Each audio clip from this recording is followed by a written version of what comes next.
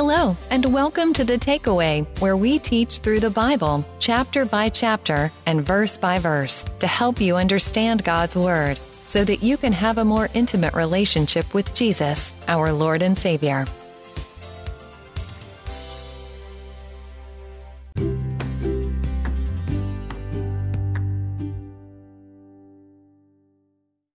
Hello, and welcome again to The Takeaway. I'm your host, Pastor Harry Behrens, and in today's episode, we're going to be looking at Revelation chapter 16, verses 13 to 21, the last two bowl judgments. In our last episode, we reviewed the first 5 bowls and saw that each one in some way resembled something that Jesus offered to give life, but now brings full judgment for the rejection of him. The first bowl was sores on the flesh. Since this world wanted to be their own God, he turned their flesh into death and disease with these sores since they rejected Jesus' flesh that brings life. John 6:56. He who eats my flesh and drinks my blood abides in me and I in him. The second bowl, the sea water turned to blood and killing all sea life. The water being turned into blood could represent this world rejecting the blood of Christ that saves us from death. Romans 5:9. Much more than having now been justified by his blood, we shall be saved from wrath through him. The third bowl was fresh water turning to blood. Because this world relies on fresh water to sustain their lives, God now gives them poisoned water to drink because they rejected the living water Jesus offered in himself. John 4:14. But whoever drinks of the water that I shall give him will never thirst. But the water that I shall give him will become in him a fountain of water springing up into everlasting life. The fourth bowl, the sun scorched the earth. Since this world thinks we rely on the sun as the ultimate life giver, God will allow it to scorch them and torment them since they rejected the only begotten Son of God who truly gives eternal life. 1 John 2:23. Whoever denies the Son does not have the Father either. He who acknowledges the Son has the Father also. And the fifth bowl was complete darkness. This darkness indicates a complete and utter separation from God, as God is light and no darkness is found in him. 1 John 1:5. This is the message which we have heard from him and declare to you, that God is light, and in him is no darkness at all. Now we're going to see the last two bowl judgments are going to gather the rest of the wicked who are left on the earth for God's final judgment. Here is a quick recap from Revelation chapter 14, verses 14 to 20. This was the vision John was given about the events we are about to read in the last two bowls. It reads, Then another angel came out of the temple and called in a loud voice to him who was sitting on the cloud, Take your sickle and reap, because the time to reap has come, for the harvest of the earth is ripe. So he who was seated on the cloud swung a sickle over the earth, and the earth was harvested. Another angel came out of the temple in heaven, and he too had a sharp sickle. Still another angel, who had charge of the fire, came from the altar and called in a loud voice to him who had the sharp sickle, Take your sharp sickle and gather the clusters of grapes from the earth's vine, because its grapes are ripe. The angel swung his sickle on the earth, gathered its grapes, and threw them into the great winepress of God's wrath. They were trampled in the winepress outside the city, and blood flowed out of the press, rising as high as the horse's bridle for a distance of 1,600 furlongs. That was the vision that now drives these events on earth, starting in verse 12. Verses 12 through 14. Then the sixth angel poured out his bowl on the great river Euphrates, and its water was dried up, so that the way of the kings from the east might be prepared. And I saw 3 unclean spirits like frogs coming out of the mouth of the dragon, out of the mouth of the beast, and out of the mouth of the false prophet. For they are spirits of demons, performing signs, which go out to the kings of the earth and of the whole world, to gather them to the battle of the great day of God Almighty. The Euphrates is often seen as a geographic marker that delineates belonging and exclusion. For instance, in Genesis 15:18, God makes a covenant with Abraham and tells him about the land he will give his descendants, mapped out with the river Euphrates as its eastern border. For Solomon, the Euphrates is not just the promised border, but the actual geographical boundary of his kingdom found in 1 Kings 4:21-24. After the Babylonian exile, the Euphrates is used as an example to indicate the separation of the exiles from their homeland. The fact that we now see the Euphrates dried up indicates that God has broken down this boundary to allow the outside world into the promised land. This is clearly a double meaning here, as the river will be completely dried up as a sign to Israel that God has removed his supernatural protection from the land to allow his enemies to be gathered for battle. Again, we saw this in chapter 14, that Jesus is the one gathering them for battle, and now he is letting the gates down to let them come right to where he wants them for his final judgment. In verse 14, we see that the beast and the false prophet are clearly demon-possessed and controlled by Satan. It's the same demonic power that manipulates the leaders and people of this world to gather them for battle against Jesus. These spirits going out in the sixth bowl are all a part of God's plan to gather up the wicked for the winepress of his wrath. Looking at verses 15 and 16, we read, "Behold, I am coming as a thief. Blessed is he who watches and keeps his garments, lest he walk naked and they see his shame. And they gathered them together to the place called in Hebrew, Armageddon." Verse 15 is a similar saying to what we have seen previously in chapter 14, verses 12 and 13. Here is the patience of the saints. Here are those who keep the commandments of God and the faith of Jesus. Then I heard a voice from heaven saying to me, "Write, blessed are the dead who die in the Lord from now on. Yes, says the Spirit, that they may rest from their labors and their works follow them." The next question we want to ask is Jesus coming as a thief for the saved or for the wicked? The answer is Jesus is not coming as a thief to those who believe in him, as indicated when he says, "Blessed is he who watches." We watch because we know he's coming, and all the signs point to that. He is coming as a thief to the wicked world who is not watching. Matthew chapter 14, verse 36 says, "But of that day and hour no one knows, not even the angels of heaven, but my Father only. But as the days of Noah were, so also will the coming of the Son of Man be. For as in the days before the flood, they were eating and drinking, marrying and giving in marriage, until the day that Noah entered the ark, and did not know until the flood came and took them all away. So also will the coming of the Son of Man be." It was the world that didn't know the flood was coming. Noah and his family clearly knew and were prepared for it. Because they prepared and watched, they were saved and kept from the flood in the ark. This is how we know that when we put our trust in Jesus, we too will be kept from the hour of trial. Revelation chapter 3, verse 10, "Because you have kept my commandment to preserve, I also will keep you from the hour of trial which shall come upon the whole world to test those who dwell on the earth." Now, we might not know the exact day and hour, but we can definitely discern the signs in the season. Moving on to verses 17 to 21. "Then the seventh angel poured out his bowl into the air, and a loud voice came out of the temple of heaven from the throne, saying, 'It is done.' And there were noises and thunderings and lightnings, and there was a great earthquake, such a mighty and great earthquake as had not occurred since men were on the earth." In verse 17, God says from the temple in heaven that it is done. There will be no more plagues, and now the kingdom of our Lord can be established on the earth, and access to God will be available again. The judgment that has fallen upon this world is the judgment Jesus took upon himself 2,000 years ago on the cross. God had forsaken Jesus and turned his back on him to allow this sinful world access to God. In Jesus' last breath, he said, "It is finished," indicating that he had accomplished a perfect sacrifice, taking the sin of this world on himself, and in it, the full judgment of God. We can see that in John chapter 19, verses 28 to 30. After this, Jesus, knowing that all things were now accomplished, that the scripture might be fulfilled, said, "I thirst." Now a vessel full of sour wine was sitting there, and they filled a sponge with sour wine, put it on hyssop, and put it to his mouth. So when Jesus had received the sour wine, he said, "It is finished." And bowing his head, he gave up his spirit. When God says it is done in Revelation chapter 16, 17, he is indicating that this world has now received the full judgment he had originally placed on Jesus 2,000 years ago. They have received what they deserved by rejecting what Jesus did at the cross and are experiencing what it truly is to be forsaken by God. In verse 18, we see a great earthquake, unlike anything the world has ever seen. It wipes out mountains and makes islands disappear. Again, we saw a type of this in Exodus chapter 19, verses 16 to 22.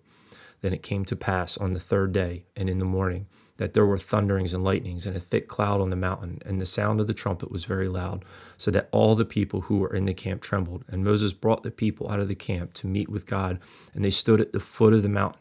Now Mount Sinai was completely in smoke, because the Lord descended upon it in fire. Its smoke ascended like the smoke of a furnace, and the whole mountain quaked greatly. And when the blast of the trumpet sounded long and became louder and louder, Moses spoke, and God answered him by voice. Then the Lord came down upon Mount Sinai on the top of the mountain, and the Lord called Moses to the top of the mountain, and Moses went up. And the Lord said to Moses, "Go down and warn the people, lest they break through the gaze at the Lord, and many of them perish. Also let the priests who come near the Lord consecrate themselves, lest the Lord break out against them." We see here a loud trumpet blow and a great earthquake. Immediately after this, the Lord came down on Mount Sinai. This is similar to Jesus' return at the end of the age and lets us know that the seventh and final trumpet sounds and that these plagues are poured out quickly on the earth. In the very last plague, the earth quakes, and immediately following it, the Lord will step foot on the Mount of Olives and destroy the wicked army that gathered to fight him. In Zechariah chapter 14, we can see a beautiful picture of this as he tells us plainly what will happen in great detail. Pay close attention as I read this chapter to you, and you will see what I'm talking about. Starting in verse 1 of chapter 14 of Zechariah, "Behold, the day of the Lord is coming, and your spoil will be divided in your midst. For I will gather all the nations to battle against Jerusalem. The city shall be taken, the houses rifled, and the women ravished. Half of the city shall go into captivity, but the remnant of the people shall not be cut off from the city." This would be the Antichrist coming upon the city at the midpoint of the tribulation, and God will rescue a remnant of Israel to protect them in the wilderness. Verse 3, "Then the Lord will go forth and fight against those nations as he fights in the day of battle. This is the gathering of those armies and our Lord's return to destroy them with the word of his mouth." Verse 4, "And in that day his feet will stand on the Mount of Olives, which faces Jerusalem on the east. And the Mount of Olives shall be split in two from east to west, making a very large valley. Half of the mountain shall move toward the north and half toward the south. Then you shall flee through my mountain valley, for the mountain valley shall reach Azel. Yes, you shall flee as you fled from the earthquake in the days of Uzziah, king of Judah. Thus the Lord my God will come, and all the saints with you." Here is the great earthquake that levels mountains and removes islands. We also see that the saints, that's you and I, will return with Jesus when he comes back. Verse 6, "It shall come to pass in that day that there will be no light. The lights will diminish," similar to the fifth bowl that caused darkness. Verse 7, "It shall be one day which is known to the Lord, neither day nor night. But at evening time it shall happen that it will be light." It seems the darkness will only last one day, and when the Lord returns, it will be evening, and he will illuminate light as if it were day. Verses 8 and 9, "And in that day it shall be that living waters shall flow from Jerusalem, half of them toward the eastern sea, and half of them toward the western sea. In both summer and winter it shall occur. And the Lord shall be king over all the earth. In that day it shall be, the Lord is one, and his name one." This is Jesus setting up his kingdom to begin the 1,000-year reign. If you continue to read the rest of the chapter, you will see further detail of this that I will cover in the coming chapters of Revelation. Moving on to verses 19 to 21. "Now the great city was divided into 3 parts, and the cities of the nations fell, and great Babylon was remembered before God to give her the cup of the wine of the fierceness of his wrath.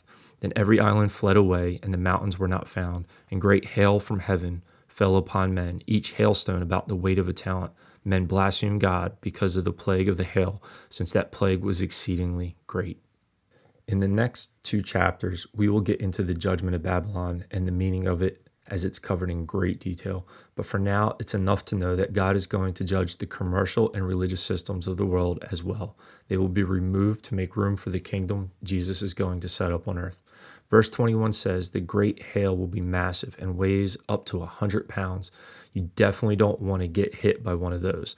I can't imagine much would be able to protect a person from something that heavy, as hail that size will crash right through an average house. Again, we see an example of this in Exodus chapter 9, verses 16 and 19. "But I have raised you up for this very purpose, that it might show you my power, and that my name might be proclaimed in all the earth. You still set yourself against my people, and will not let them go. Therefore, at this time tomorrow, I will send the worst hailstorm that has ever fallen on Egypt from this day it was founded till now. Give an order now to bring your livestock and everything you have in the field to a place of shelter, because the hail will fall on every person and animal that has not been brought in and is still out in the field, and they will die." So we see here that the hail that fell in Egypt killed everything that was left outside. We aren't told how large that hail was, but I'm sure it was of great size to kill animals and people. Either way, this would have been extremely terrifying, and no doubt the hail from the full wrath of God coming on this world will be beyond terrifying. To recap, these individuals who are left to experience these plagues will, in a very short period of time, most likely days, experience painful sores, scorching heat from the sun, water turning to blood and killing all sea life and becoming undrinkable, complete and utter darkness, and hail that weighs 100 pounds. Something else that I would like to take note of, as I'm sure you're thinking it if you have listened to the past 2 episodes. Does God make some people for the purpose of going to hell? Notice what Exodus chapter 9, verse 16 says. But I have raised you up for this very purpose, that I might show you my power and that my name might be proclaimed in all the earth. Exodus chapter 7, 3 and 4 says, But I will harden Pharaoh's heart, and though I multiply my miracles, signs, and wonders in Egypt, he will not listen to you. We also saw this in Revelation chapter 17, verse 17. For God has put it in their hearts to carry out his purpose by being of one mind and handing over their royal power to the beast until the words of God are fulfilled. So as we see here, God was the one that hardened the hearts and raised them up for this very purpose. So again, the big question is, if God loves the whole world, why does he seem to make certain people for the purpose of evil or betrayal? The answer to this question really requires the mind of God to fully understand. However, there are things we can look at in Scripture to help us get a grasp on this. First, we need to hold on to this one truth. Isaiah chapter 55, verses 8 and 9. For my thoughts are not your thoughts, nor are your ways my ways, says the Lord. For as the heavens are higher than the earth, so are my ways higher than your ways, and my thoughts than your thoughts. We are not capable of fully understanding God's thoughts and ways. That's why we are told to have faith, believe, and trust in him. Our minds cannot comprehend the ways of God. So what we want to do here, more than understand God's thoughts or his ways, is to rule out any contradiction in his word, because that's really what we're battling with here. How can a loving God create someone for evil when everything we have been taught about God is that he loves everyone? Now, you would be right in asking that question, and you will also get your answer from it. God does love the world, and God is love. That's the truth that we have learned about God. So the answer we are looking for cannot contradict that truth. That lets us know that God does not create man, any man, to send him to hell. Now let's look at Revelation chapter 13, verse 8. And all who dwell on the earth will worship it, everyone whose name has not been written before the foundation of the world in the book of life of the Lamb who was slain. Here again, we see that before the foundations of the world were laid, God already had the names of all the saints from all time written in it. This is starting to look more like God chooses who is saved and who isn't, meaning that maybe he does create people to go to hell. But is that the issue, or is it our perspective? I think our problem is all too often we try to understand God from the perspective of earth, where we are surrounded by a sinful world. We are looking up while he is looking down. We are sinful while he is sinless. We have limited knowledge while he is limitless. We have to turn our perspective around and look at things from God's side to have a clear understanding. That's why I believe he gave us the book of Revelation that is mostly all heavenly perspective, so that we could have details of our future home and the place where God dwells. It's perfect, flawless, timeless, and beautiful. So now let's look at some more scripture to bring it back home.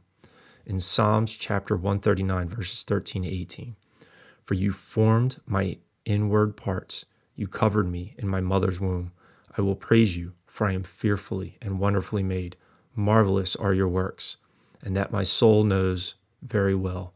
My frame was not hidden from you when I was made in secret, skillfully wrought in the lowest parts of the earth. Your eyes saw my substance, being yet unformed, and in your book they all were written. The days fashioned for me, when as yet there were none of them. How precious also are your thoughts to me, O God. How great is the sum of them. If I should count them, they would be more in number than the sand. When I awake, I am still with you. In Psalm 139, verse 2, you know my sitting down and my rising up. You understand my thought afar off. And Jeremiah chapter 1, verse 5 really makes it clear. Before I formed you in the womb, I knew you. Before you were born, I sanctified you. I I ordained you a prophet to the nations. Do you see the picture yet? Before time began, God saw all things in all time. He already knew us and the relationship we were going to have with him. For God, he always knew us, while for us, we are just now getting to know him. He's eternal and knows all things. He knew man was going to fall and sin before Adam sinned. He already had designed his salvation plan into creation before the fall. It all goes back to free will and God's desire for us to freely choose to love him. Just because he already knew how it was going to play out doesn't mean that he created man to be sent to hell. But because he is God and knows the choices we are going to make before we make them, he uses that to his advantage to accomplish his will. He knows before a man is born if he is going to harden his heart towards God or accept him and live for him. Because God has this foreknowledge, he can justly form the wicked man's steps just as he does ours. It doesn't look like some people ever get a chance to know God because God already knows it doesn't matter. Therefore, he can form them into the vessel he desires to accomplish his purpose. 2 Timothy chapter 2, verses 19 to 26. Nevertheless, the solid foundation of God stands, having this seal: the Lord knows those who are his, and let anyone who names the name of Christ depart from iniquity. But in a great house there are not only vessels of gold and silver, but also of wood and clay, some for honor and some for dishonor. Therefore, if anyone cleanses himself from the latter, he will be a vessel for honor, sanctified and useful for the master, prepared for every good work. Remember, we are all born sinners, deserving of death. But Timothy makes it clear some are vessels made for honor and some for dishonor. But notice in verse 21 he says, if anyone cleanses himself, he will be a vessel for honor. It's our choice which vessel we will be. God just happens to know our choice before we do and forms our ways around that. This is what makes him God and us the vessel. Our free choice gives us the ability to decide which vessel we will be. Either way you choose, just know this: God already knew you were going to choose that. That doesn't change his love for you in any way. He has already been enjoying his relationship with you from before the foundations of the earth. If you will just accept that and enter into a relationship with him today, you will have all of eternity to find out what he knows about you and how he wants to bless you as his child. The wicked of this world have already made their choices, and what's important is that you make yours. Too many people are sitting on the fence waiting to see what will happen. Read your Bible and you will know what's going to happen. Stop sitting on the fence and decide today who you are going to live for. It's either God or yourself. There is no in between. In Matthew chapter 12, verse 30, he who is not with me is against me, and he who doesn't gather with me scatters abroad. 2 Timothy chapter 2, 22 to 26. Flee also youthful lust, but pursue righteousness, faith, love, peace with those who call on the Lord out of a pure heart, but avoid foolish and ignorant disputes, knowing that they generate strife. And a servant of the Lord must not quarrel, but be gentle to all, able to teach, patient, in humility correcting those who are in opposition, if God perhaps will grant them repentance, so that they may know the truth, and that they may come to their senses and escape the snare of the devil, having been taken captive by him to do his will. In Exodus chapter 9, verse 16, but I have raised you up for this very purpose, that I might show you my power, and that my name might be proclaimed in all the earth. At the end of the day, that's God's purpose for everyone. Whether we accept him or not, he's using all of us to show his power and glory so that his name will be proclaimed in all the earth. Let's pray. Father God, thank you so much that you are using us to glorify yourself, that you desire good things for us, that you want us to choose you, to cleanse ourselves, to be a vessel for honor, so that we can glorify you and live for your kingdom, Jesus, that we can proclaim your word, your revelation, and lead other people to the truth of that they too may cleanse themselves, become a vessel of honor, and have life in you, Jesus. And as a vessel, we ask that you fill us with the Holy Spirit, that you will be glorified in us, God, in our ways, that you will empower us and use us for your perfect will. Thank you, Jesus, that you love us and care for us. We love you and we thank you in your precious name. Amen. I want to thank you for joining us today. I hope this message helped you take a step closer in your relationship with Jesus and that you have a better understanding for just how much God loves you and wants you to know him. In our next episode, we will be moving on to chapter 17 and looking at the judgment of the great harlot. Who is this harlot and what is this judgment? If we just saw God complete his judgments. These next 2 chapters are another place in Revelation where people get lost. We will discuss how they fit into the context of the book and what our takeaway should be as we read them. And before we go, I want to encourage you to visit us at thetakeaway.faith. On our website, you can find out more about who we are and sign up to receive emails to get notifications on new episodes and ministry updates. This also makes it easy to share our podcast and allows you to use it as a resource to help others. On our website, you can easily send us a message, a word of encouragement, questions, or comments. We would love to hear from you and encourage you to send us a message soon. God bless, and we'll see you next time on The Takeaway.